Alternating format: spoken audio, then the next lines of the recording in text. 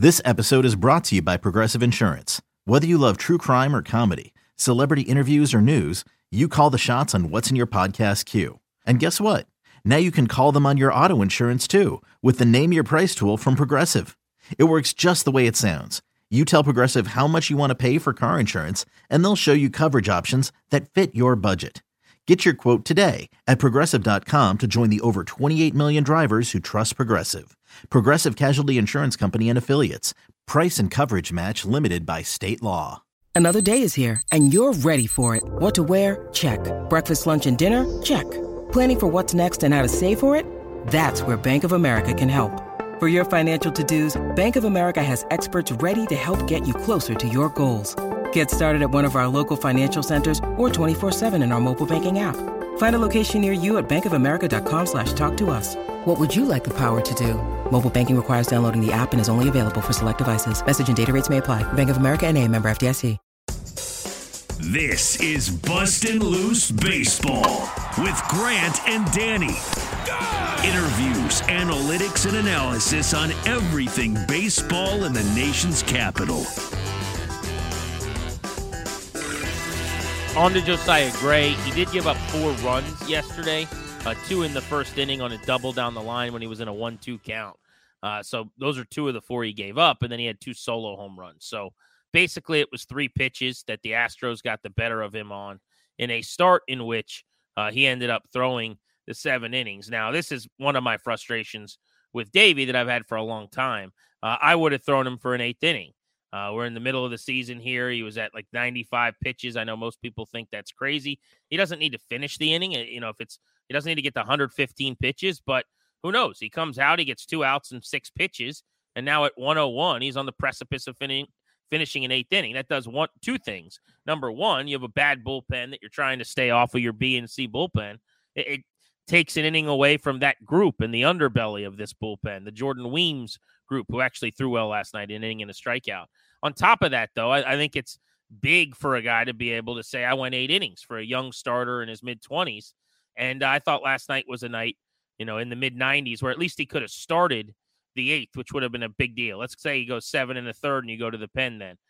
I would have liked to have seen that. Davey and I just kind of disagree. There's just plenty of times where at 5 innings and 83 pitches or 6 innings and, 89 pitches or something, like these guys are, 92 pitches, let's say, they're done for the night, where I would just be pushing the accelerator just a tad, not redlining it in a season that doesn't really matter. But I think there's a big gap between what they're doing and kind of clipping and redlining, so to speak. But 6 hits, 4 runs. I thought the outing, we've said so often with Josiah Gray that he's actually probably not been as good as his numbers.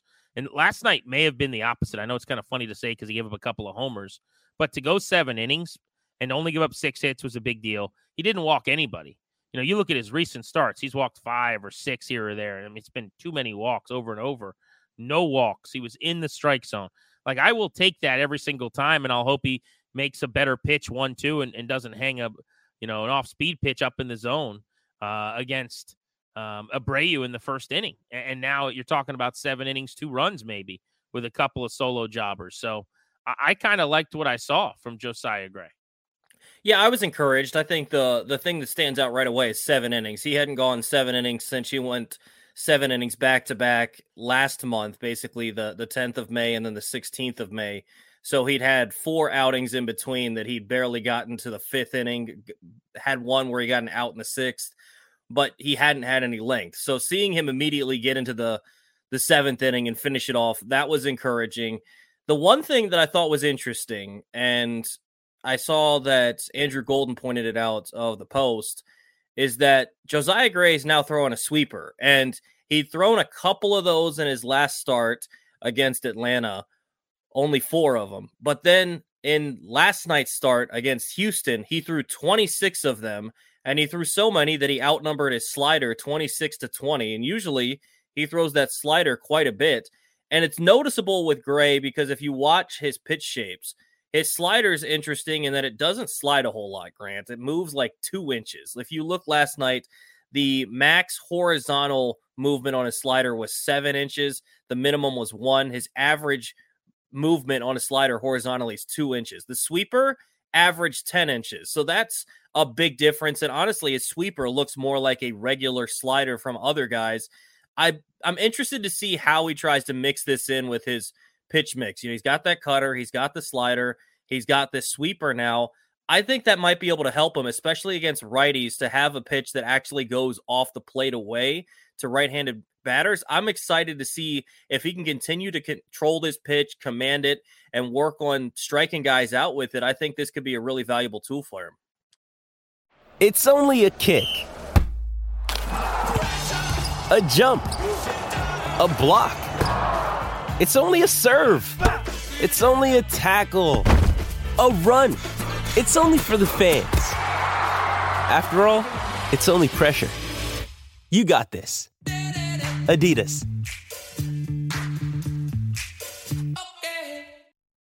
Yeah, it's interesting, and I'd like to ask him about this, when we get an opportunity to, but his slider has been outstanding at times in his career. I mean, he's had some of the best swing and miss rates on that pitch, of any pitcher in baseball on their slider in the last couple of years. There was a stat after an early season start where he had 20 swings and misses, and I think the majority of them were on the slider, where it was like him and DeGrom and Corbin Burns, I think it was, and like a couple other guys who had like that good a rate on the slider. But to your point, recently it's not sliding as much.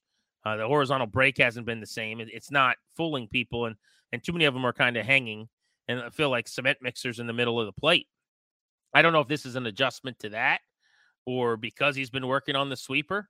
I don't really know how we got here, but I'm looking forward to hearing more about it because to your point, if you're looking at like pitch variations, he theoretically threw 6 pitches last night in the game. He threw a sinker, so like a 2-seam fastball. He threw the sweeper and the slider. He threw a 4-seam fastball. Then he still has his cutter, which he threw 5 times, which, is almost, on when the slider's not moving a ton is not all that different. It's a little bit firmer. It's like 89. The slider's 86. And then he threw a couple curveballs, and he's almost tabled the curveball, which is interesting. I mean, at times that's also been a good pitch for him. So this is clearly a work in progress in terms of like what he feels good about, what he doesn't. Maybe he's one of these cerebral guys who's just always going to be tinkering and seeing what works and what doesn't on a given night. But 95 pitches, he was kind of in the lab, so to speak, last night. And I thought the sweeper carried him at times during the start. Yeah, I mean, he was throwing it quite a bit. He was getting guys out. There was an at-bat, I believe, in the second inning against Altuve. Maybe it was the third inning. And he threw them all sweepers, was able to get him out. And that's where I think it'll be most effective, him throwing it to right-handed batters, because his slider, even when it's at his best, doesn't slide a ton. It's kind of subtle. And I think that's how he goes about his business. We talk about him versus Gore, and Gore's stuff is just so good that he gets swings and misses, and he can strike guys out by living in the zone. Gray doesn't have that as much, but I'm interested to see if he can continue using the sweeper, something that breaks much more than what his slider usually does against right-handed batters, get some swings and misses, maybe increase some of those strikeout numbers, and get some weak contact. I think that this could be a really valuable pitch for him, and it's cool to see because people sometimes you see on Twitter, what in the world does Jim Hickey even do? Well, apparently he's working with Josiah Gray on new pitches and figuring out what his best pitch mix is. So I'm interested to see how he continues to develop the rest of this season. And if, maybe he tries to add another pitch or he starts mixing in more of the cutter again or whatever the case may be. I'm interested to see what Gray does the rest of the year. You're going to hear from Dave Jagler, who I caught up with to reminisce about the 2019 World Series. Nats are back in Houston where they won games 1 and 2 and 6 and 7. And all 4 of the games that they won in that World Series coming up in just a moment. Just a quick note on the minor leagues, though. I saw MLB.com's Pipeline crew did a piece with one prospect from last year's draft classes for every team that's off to a fast start. The national that they accentuated was Jake Bennett, the lefty from Oklahoma, the 2022 second-round pick, who was given, I thought, a pretty easy assignment to begin in Fredericksburg, and he dominated. I mean, he probably should have been in Wilmington to begin, but 1.93 ERA, 54 strikeouts, 8 walks, and 42 innings. Bumped up to high A Wilmington, and last Tuesday threw really, really well in his first start. 1 earney, 8 strikeouts, and 5 innings. The changeup is outstanding. Maybe Bennett's best pitch. Really, really good against right-handers. They have a 508 OPS against him through 10 starts. And I think this is a guy that until he gets to the certainly AA, maybe AAA levels, is going to have a lot of success in the minors. He's a pretty advanced college pitcher. But so far, very, very good results for him, and a guy that I thought we could highlight really quickly. Yeah, hopefully he can continue. Hopefully he can continue this. I don't know what it is. I came out to Wisconsin and I forgot how to talk. But hopefully he can continue this. And blame Wisconsin, Toad.